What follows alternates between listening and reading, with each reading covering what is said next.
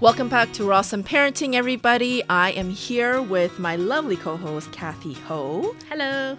And we're so excited to be having our first male guest speaker. Yes. I want to introduce all of our listeners to Corey Breland. How do I pronounce your last name, Corey? You got it. Yeah. Breland. Yeah. Breland, yes.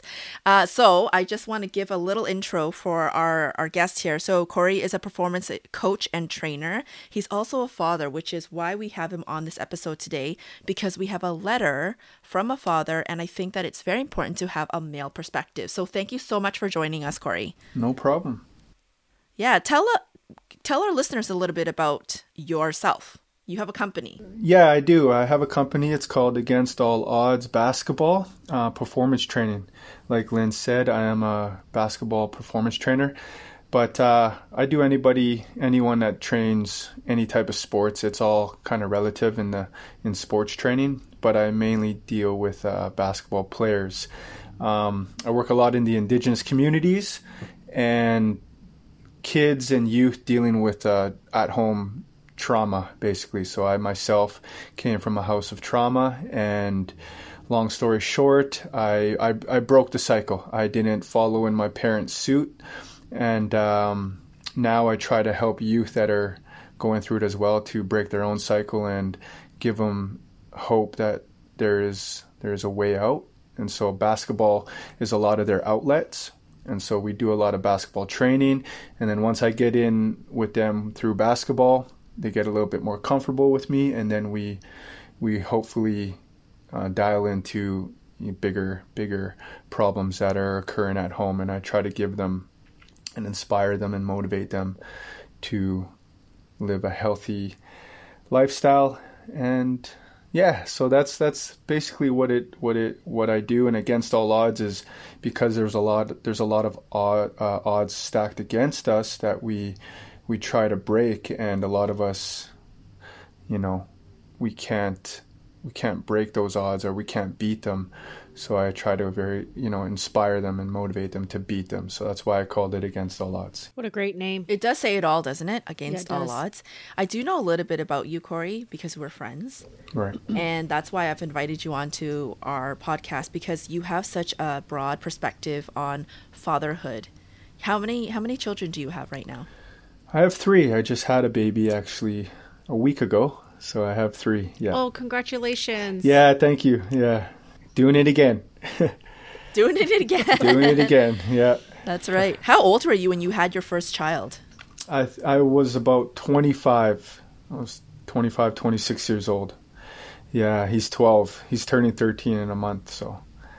Oh my goodness. I know. Time flies. Teens. I know. Teens. Teens. That's right. So would you say that, so you have a 12-year-old, and how old is your second? 3. Big gap. 3, and now Yeah. you have a And now big I have a gap, week. and now you have Yeah. a newborn. Yes. Okay. Would you say that fatherhood has provided you with a new perspective or new perspectives around family? Because you said that you've titled your business Against All Odds due to your background with your history with trauma. Oh yeah, big time. It kept me grounded for sure.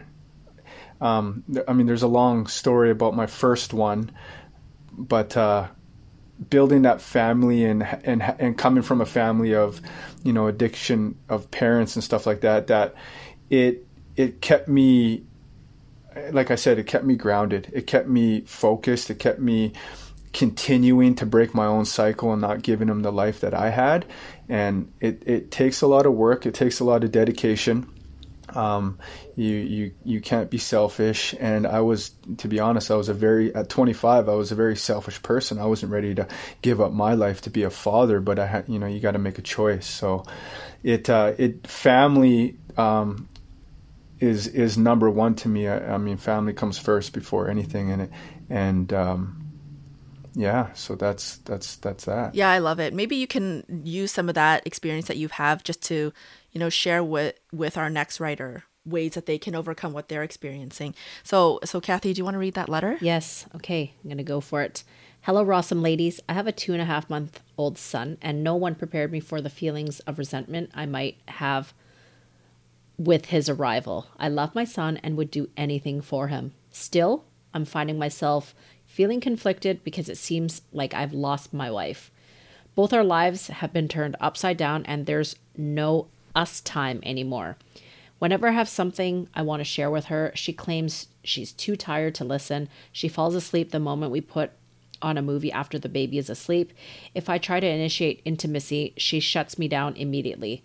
I watch her become a warrior of a woman whenever our son needs something, so I know she is capable. It seems she's not interested in putting the effort into our relationship the same way. Most of the time, I feel like the third wheel. If I bring up any of this to my wife, she gets upset with me. It's frustrating to not be considered a priority in the family. Am I the only man feeling this way? I imagine there's going to be a whole bunch of controversial thoughts on this, right? I can hear the women's voices and the men who are just kind of like, But let's address this, because I think it's very difficult for anybody to step forward and say this, that I feel resentful since the arrival of my child. That's a lot to say. So I want to commend this writer for even offloading that. Corey, what part of the writer's struggle can you relate to? So that's tough, because at first I wasn't, to my first child, I wasn't in a relationship. It was separation, and we were single parents at that time. But now that I've had my second and third child, it's different, and it's tough to say, because after my first one, it allowed me to become a stronger person just because I was a single dad. But when I had one with my wife, and who I in love with, I wasn't in love with the first mother. It just happened. So now that I'm in love, and we've had Noah, and now that was the real experience on how he's feeling the resentment, because you've lost sleep, you've lost your time, you're moody, and stuff like that. So I can relate to how he pushes for that intimacy and whatnot. But that being said, I had to come to an understanding on, like he mentioned, of the warrior that she is, and you got to live by that. Like, she gave her body to birth this child, and she, at the first year, it's all mom. There's rarely anything the dad can do, and to think of intimacy, let alone pushing a child through your body. They're not thinking about that. They got to heal. They got to recover. That takes at least 6 months. And to just give up their hormones and their all that stuff to feed the baby if they're breastfeeding, it takes a lot out of them, and they lose the sleep. Now, I don't know their situation on how they compromise, because with me and my wife, the compromise is right now that there's nothing I can do.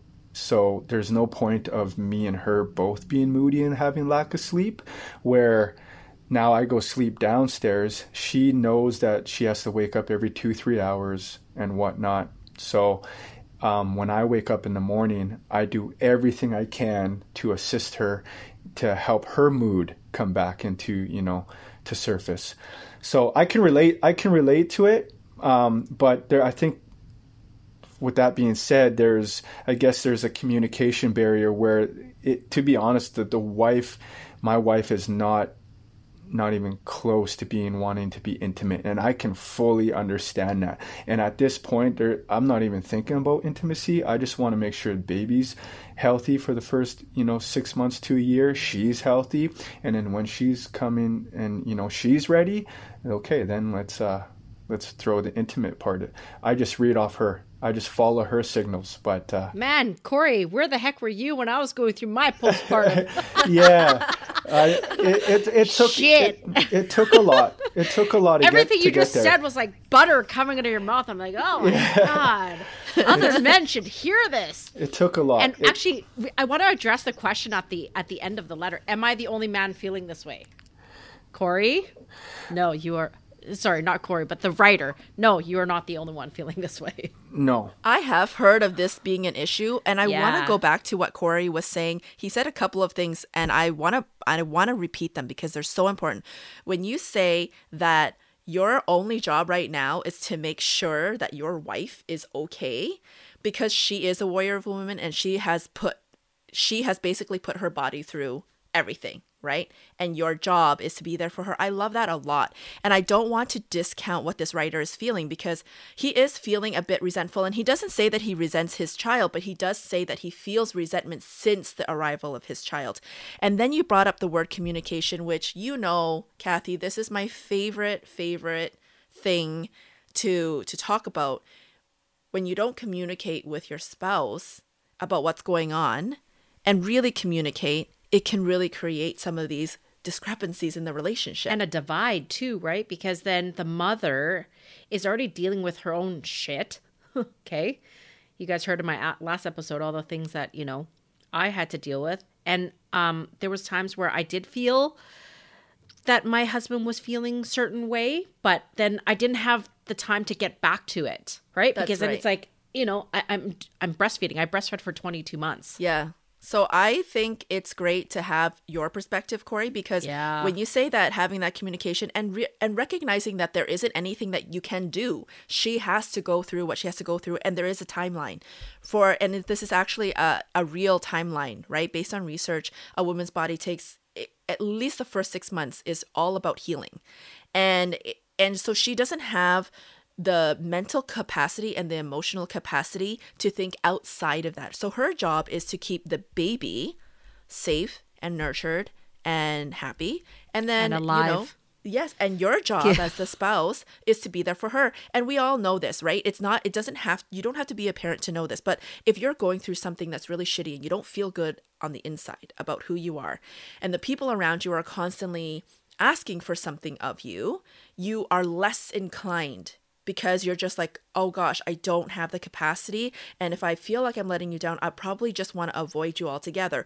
But if you're there and you're doing everything that you can to let me know that you've got me, I am going to be so much more inclined to want to get to where you want me to be. Right. Right? So Makes sense. I think that's wonderful perspective to offer, Corey. Right. See, he mentioned, I believe, in the letter that is it a girl or a boy? Boy? That 2.5 I have months? a 2.5-month-old son. Yeah. Yeah, son. That's early for me. From my perspective, it doesn't even come to my mind that she would even be close to thinking about intimacy, especially 2.5 months in. I mean, this would be, you know, after a year, if we weren't kind of, you know, having intimate, then I think there would be a lot more underlying issues between me and my wife. But again, when I mentioned the communication part, it took a lot. It took a lot of trial and error. What didn't work? What worked? How can I be? You know, so the basic thing I can say for me and my wife is, like, I asked her everything she's feeling. I communicated with her. I attended to her needs and her wants, because when I said, as a father and, you know, someone that's not giving birth, and you watch your spouse give the birth, you're just like, as a man, you feel that, you know, you protect your family, and I couldn't protect her at that time. So all the pain she was going through, it really got me emotional. So when you say I'm forever indebted to you, which I said to her, is like, I will do anything to make you happy, because you blessed me with a child, and all, you know, I had nothing to do with that except have that intimate part. I'm going to wait for you until you're ready. I'm going to communicate with you and on your feeling, because I don't do much. You don't need me right now for the first year. All I can do is be a support, right? All I can do is support you, and all I can do is, you know, follow your. What do you need? What can I get for you? You rest. Let me get it. Let me do this. So really coming from a place of service is what I'm hearing. Yeah. Especially, like I said, for the first 6 months or so. Yeah. Service part.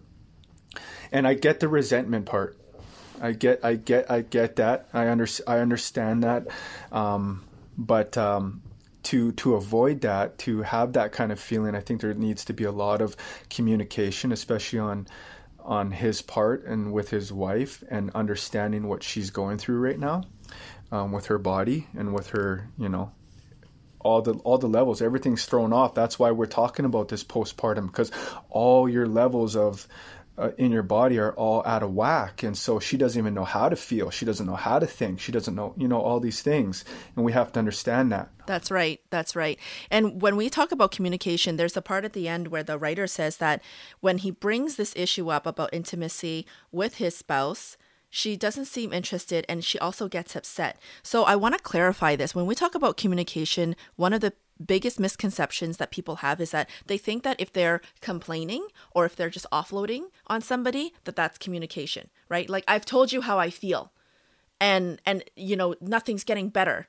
That's not communication, people, right? So, and again, I don't want this writer to think, I don't know if you're just complaining, and so that's not the assumption, but I want to clarify in case other people are listening and they think that that's what communication is. So here's the thing: when Corey says that your wife and your spouse and the mother of your child has gone through the ringer, and all that you can do is come from a place of service and communicate, it means to really get curious and ask, what is it that's working for you? What is it that's working for us? And what can we change? What do you think that we need to change? How can we get onto a page where you can take care of our baby and I can take care of you, so that ultimately our family is taken care of? Mm-hmm.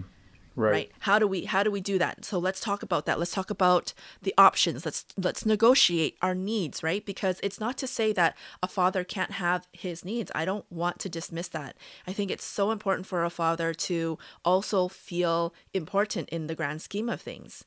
Because it's very easy to dismiss. It's very easy to say, okay, well, you didn't do anything, so you don't get to feel a certain way. But of course, if it's there, and it's going to ultimately affect everything. So you need to have a conversation around that. Here's what I'm feeling. Here's what I'd like. And I know that I can't have exactly what I'm asking for, but what do you think we can do as a couple? And maybe it means that, for 30 minutes a week, you and I can just have an us time where we don't talk about baby, where we don't talk about anything else. Maybe, when baby is asleep, for just 30 minutes a week, we can commit to sitting down and talking about us. Mm-hmm. Right.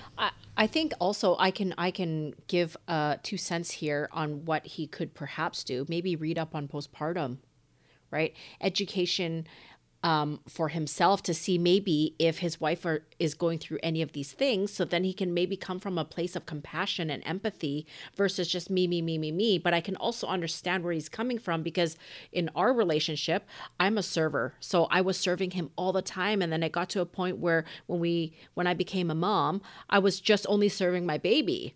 So of course, my husband was lacking and missing that intimacy. It didn't have to be sexual all the time, but just that closeness of, a hug or, just leaning on him. But I was just tired all the time. I had a baby tugging on my body for 22 months. Do you think I want to have a grown man close to me? It was difficult for me. So I just want to offer this writer a woman's perspective. It's not because I was trying to neglect my husband. I just didn't feel it in the moment because I had all these other things that I was dealing with. And then looking back, I was going through a bit of postpartum anxiety and a bit of depression there. So my goal was to just try to get me healthy and also to keep the baby alive. For sure. Really. And actually 94% of couples report that their sex lives kind of changed a lot after the baby, and it has nothing to, and it does, and it lasts for that time period of at least 6 months, right? But then if you can stick it out, and if you can do the things that Corey and Kathy have been saying, which is really doing some more research, getting to know what the struggle is for your wife, being of service, and really having open communication that includes a lot of curiosity, a lot of negotiating, a lot of just really like heart-to-heart connection versus leading from a place of fear, you can overcome it, right? You can definitely overcome it. I mean, when you had your second child, he's 3 years old now, right, Corey? When would you say that your sex life kind of like resumed back to like a place where, it felt like you were a couple, like in an intimate relationship? To be honest with you, it was probably he was at least a year year and a half. Okay. So when we felt like we got everything, because again, when you're doing, even when he was a year, we were still getting him to, sleep training and here's the biggest part I got to say, your anxiety goes through the roof. Like, oh my God. when you're waiting for the baby to start, okay, he's down, he's quiet. You walk away for 1 minute, and all of a sudden they start screaming. Like, my anxiety alone, from a male perspective, wasn't allowing me to be intimate or even think about it, because you're too focused on what's going to happen in 5 minutes. Is the baby going to start crying? Is something going to go wrong?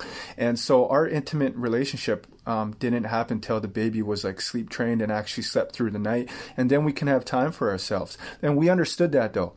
We understood that our relationship and our intimacy was through raising a child.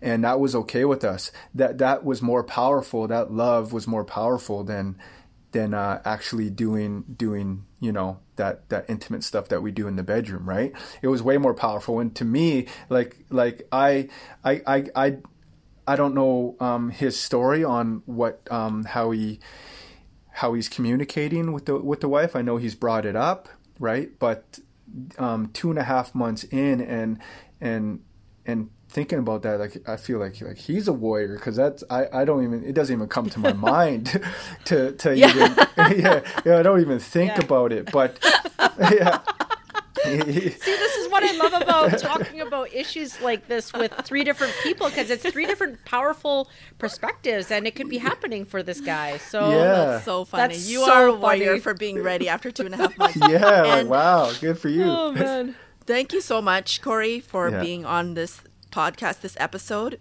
redefining what intimacy looks like. Right. Yes. I love that. That's a perspective I would have never looked at. Just to say, maybe being intimate is creating new bonds and connections as a family. Our relationship will just get better. I love that so much. Thank you so much for sharing, for coming on. And thank you so much. No problem. I've learned a lot, actually, having the male perspective, and I enjoyed that very much. Kathy, any last notes? Well, maybe perhaps this could be your side gig, Corey. Educating a bunch of fathers out there. No kidding. Right? Yeah. For sure. No, if anybody has any questions, please feel free to email us and we'll forward it to Corey. Also, he's on social media. What is your Instagram handle? It's just my name, Corey Breland, Cory. Breland, Breland. You can follow me on all my platforms. And I post a lot of motivational, inspiring talks, even about my life and how I came out of it. So there's a lot of motivational stuff on there. This was a good topic. I never would think of talking about postpartum for men, but it's very true. It affects 10%. It affects, yeah. And my advice would be, as someone who has a partner myself, like, our communication is key. And without that communication and talking about each other's needs, mainly, and I'm sorry to say this, mainly the wife's needs, the mother's needs, because of what she put her body through. When you come to understanding that, for me, it worked. It helped our relationship, and it actually makes us smile rather than being very moody, which, it comes unless you really communicate. And I know it sounds like a broken record. Oh, communicate. But it actually, coming from my point of view, it really works. It helps. And understand what she's going through first. You matter too. We matter as well. But you got to just yeah, later. Yeah. And that's true. You've just been laid off. Laid off. Totally. Yeah. You've been temporary for a bit. Yeah. Emotion. Temporary. Absolutely. Cool. Thank you very much. And thank you to our listeners. If anybody ever wants to write in and get a father's perspective, please don't hesitate, because I feel like this was one of our most insightful episodes so far. Thus far, Thank you so much for joining us, Corey. Thank you for having me. And everyone, join us next time, because parenting is raw. It's awesome. It's rawsome. Take care.